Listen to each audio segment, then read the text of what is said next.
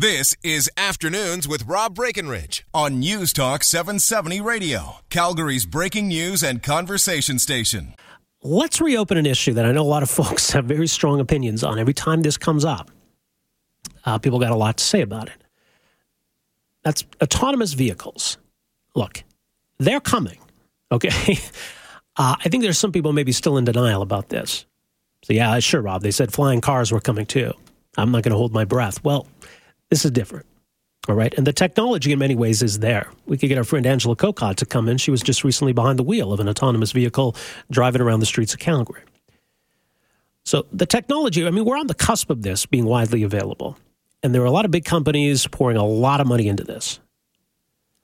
So I don't think there's any going back here, right? There's no putting the horse back in that barn.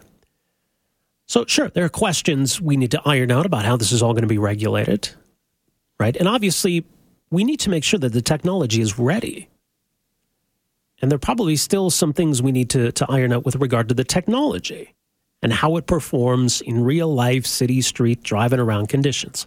Obviously, in a country like ours, you also got to look at how they perform in Canadian weather, because we get a lot of interesting weather. But the idea has been proposed that for all of those reasons, maybe it would make sense for Calgary to be one of these testing grounds for this technology. Like in Phoenix, for example, there's been an ongoing pilot project there that is about to be expanded. This involves, I believe, Waymo, which is Google's company.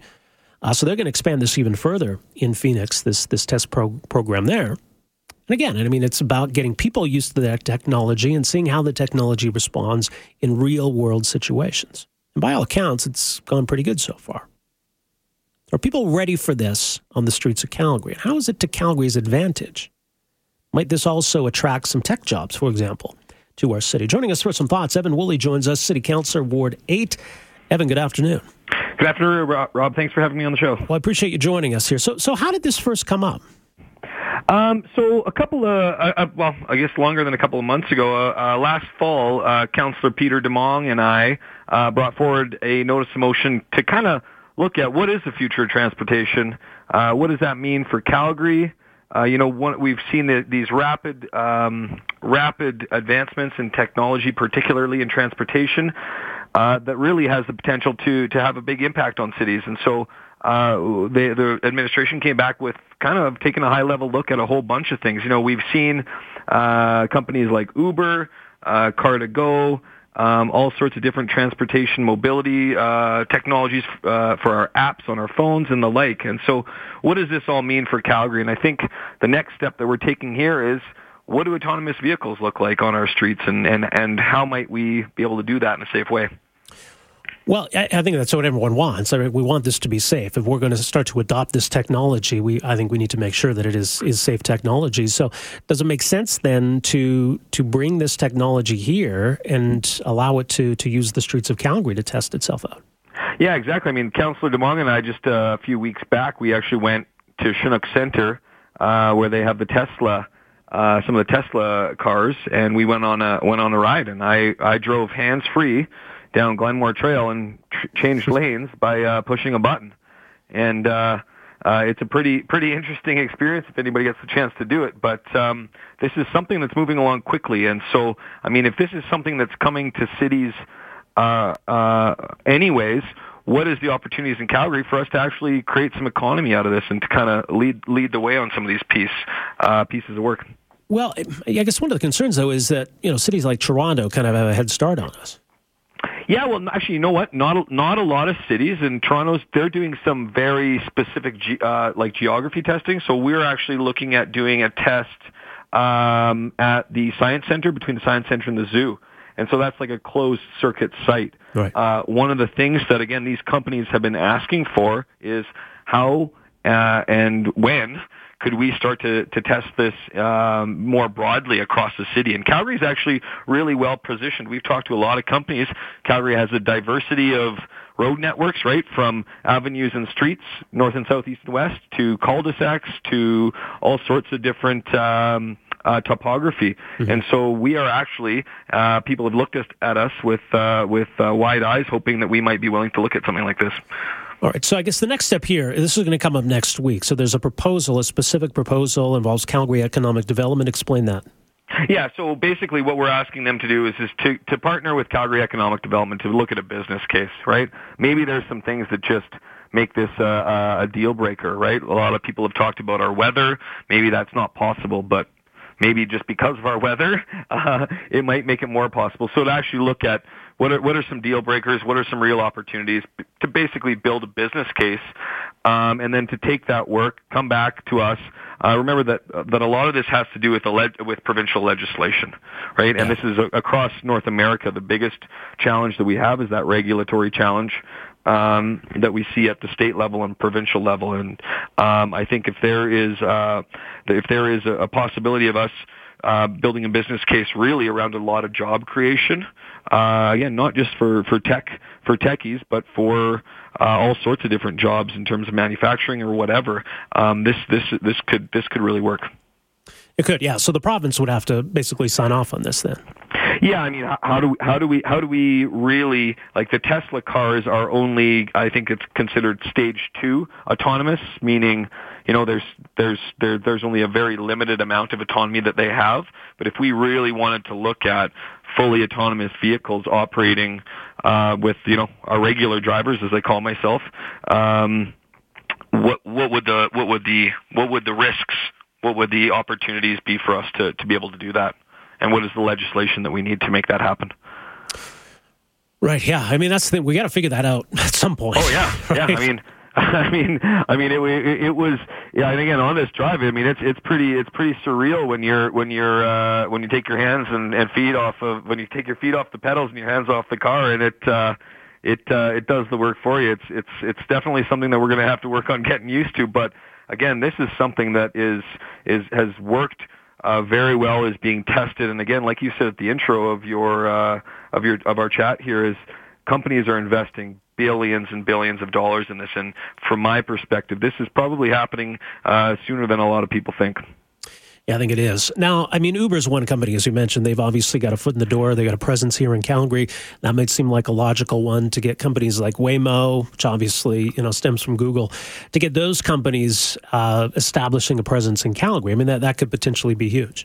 Yeah, absolutely. I mean, we've already sat down. There's a number of people already working at this in town. I mean, from small engineering companies to different tech companies, Harman, Magna International. We've been doing a lot of work behind the scenes to have conversations with a lot of these companies of what this might look like. And then you look at, again, all of the big 5 automakers are investing heavily in this.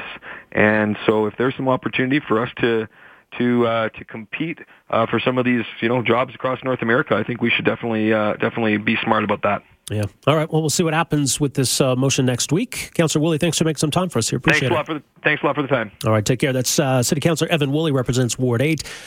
So one of the signatories, if you will, to this motion that will go before City Council next week. So basically, it's a proposal to collaborate with Calgary Economic Development. Look at the merits of testing autonomous vehicles on Calgary's roadway.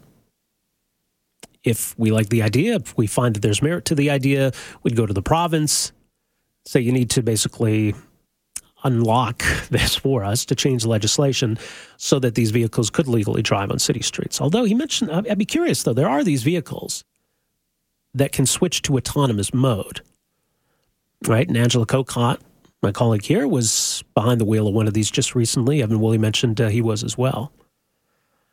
So I'm not sure how the current legislation applies to that. But yeah, I mean, it makes sense to get people used to the idea, to provide another opportunity to test this technology.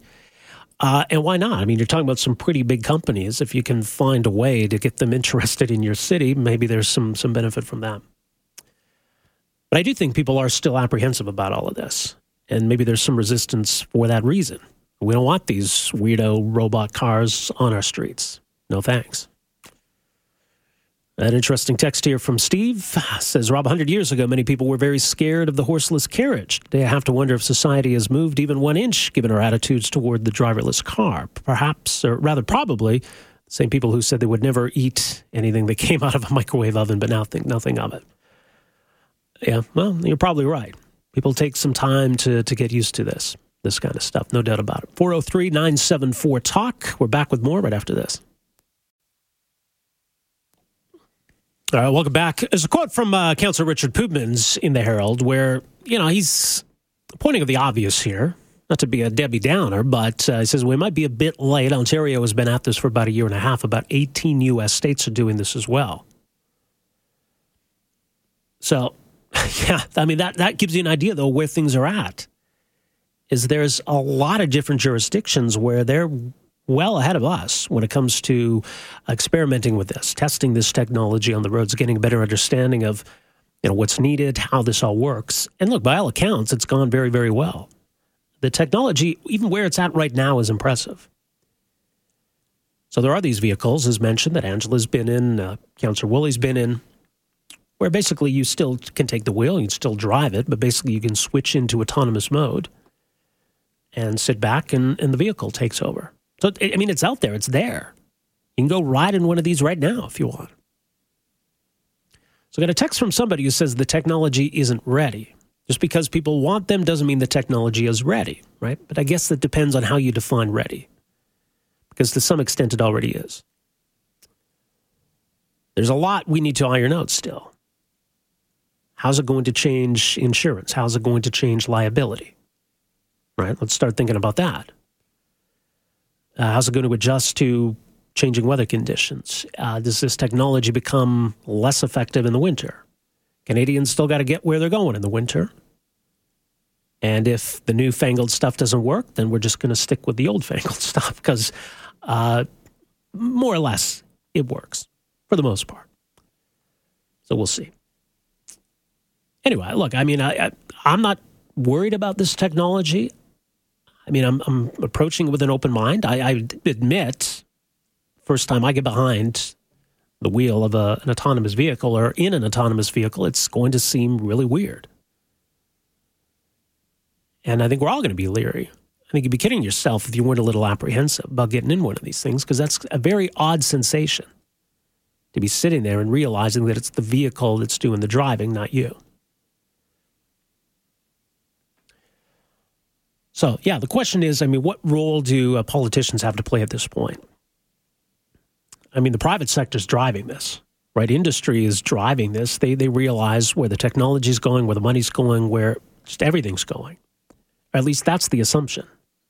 Maybe it won't quite play out to the extent that they believe it will, but there's a reason why Uber's so heavy into this. They think, like a lot of other sectors of the economy, the shift is going to be away from ownership and to that renting model. You don't buy music, you rent music. You don't buy movies, you stream movies, etc. Now, music and movies are obviously different than vehicles. But it's the same kind of premise. Why do you need to own a car if you don't have to? And I think that the incentive might be, we talked about this report on the program, I think about a month ago, that consumers have the potential to save thousands of dollars in your pocket each year as a result of this technology. Now, that's still hypothetical. We'll see if that plays out. But that's a pretty compelling argument to a lot of people. It's like, well, okay, I mean, I like owning a car. I see advantages to owning a car. Sell me on the advantages of not owning a car. Sell me on the advantages of having an app to hail a vehicle, an autonomous vehicle to drive me where I need to go. Why would I want to do that? Well, here's one reason. You'll save thousands of dollars. Thousands of dollars. Well, people would be impressed by that, I think. That if technology gets to where it's supposedly going, what might be a $20 taxi or Uber ride now could be potentially only a few dollars. Or even less, this report suggested, depending what kind of advertising components these companies incorporate. But think about that. I mean, obviously, you're taking the driver out of the equation. That's saving money right there. And then just in terms of the efficiency of these vehicles and where that technology is going, it's going to be very cheap for these to be driving all over the place. So it may come down to that for people, just a question of dollars and cents. But it's going to have ramifications. It's going to have ramifications, right? Because it's going to displace a lot of people. A lot of people we need right now to drive vehicles 10, 20, 30 years from now. this is going to play out in the long term, I think, in terms of cab drivers, truck drivers, bus drivers, etc. There's a lot of people do those jobs. If we don't need them anymore, sure, we save money. And in the process, do we spend money elsewhere? Do we create new jobs in the process? So it's going to be an adjustment period, for sure. Anyway, 403-974-TALK if you want to weigh in. Pat on the text says, what is the point of an autonomous car? We have to watch what is happening and be ready to take over. You know, and I kind of get that. If you're behind the wheel, if you're in the driver's seat, the steering wheel is right in front of you, at that point you may as well drive, I guess, because otherwise you're just sitting there doing nothing. So I kind of get that sentiment. I envision, the several steps down the road where you don't have to worry about the road. You can worry about other things. You can do work in the vehicle. You can read a book in the vehicle, whatever. But yeah, I get it right now with some of these vehicles. What's the point of switching over? Unless you're, I don't know, exhausted or drunk or whatever. So yeah, I understand where he's coming from on that. Another one here says, I look forward to those cars. They may actually drive, in a predictable way. Which, yeah, I mean, look, it gets back to the bigger issue here. We're going to save lives, too, by making this switch. A lot of people die every year on the roads. And a lot of that is human error. So, sure, saving money is a compelling argument. But I think at the same time, too, when you look at the death toll, which, by the way, has come down considerably, as a result of technology, I think we should add, fewer people are dying on the roads. Even, with the distracted driving epidemic, still, you look back 20, 30, 40 years ago, fewer people are dying on the roads. Especially if you look at it on a per 1,000 miles driven basis, it's way down. But still, it's thousands of people a year. If this technology can save lives, that's pretty compelling, too. Anyway, let's go to the phones. Jim, welcome to the program.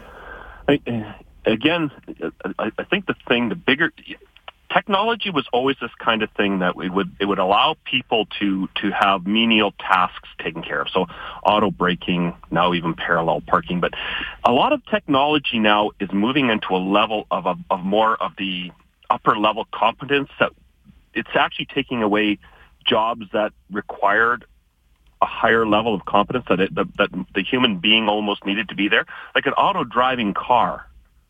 Where does it? So what are you going to do with those people?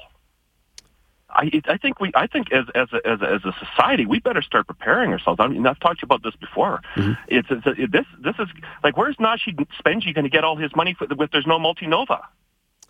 There's a huge flow of cash that's going to, like, how does it, all the 16-year-old boys that are charged 5 times more than anybody else because only 5% of them have accidents, now they're not going to have accidents. So the insurance companies are going to, the flow of cash on this thing, there's no increase, and you're right, they're going to save thousands of dollars. Well, there's no need to get a wage increase.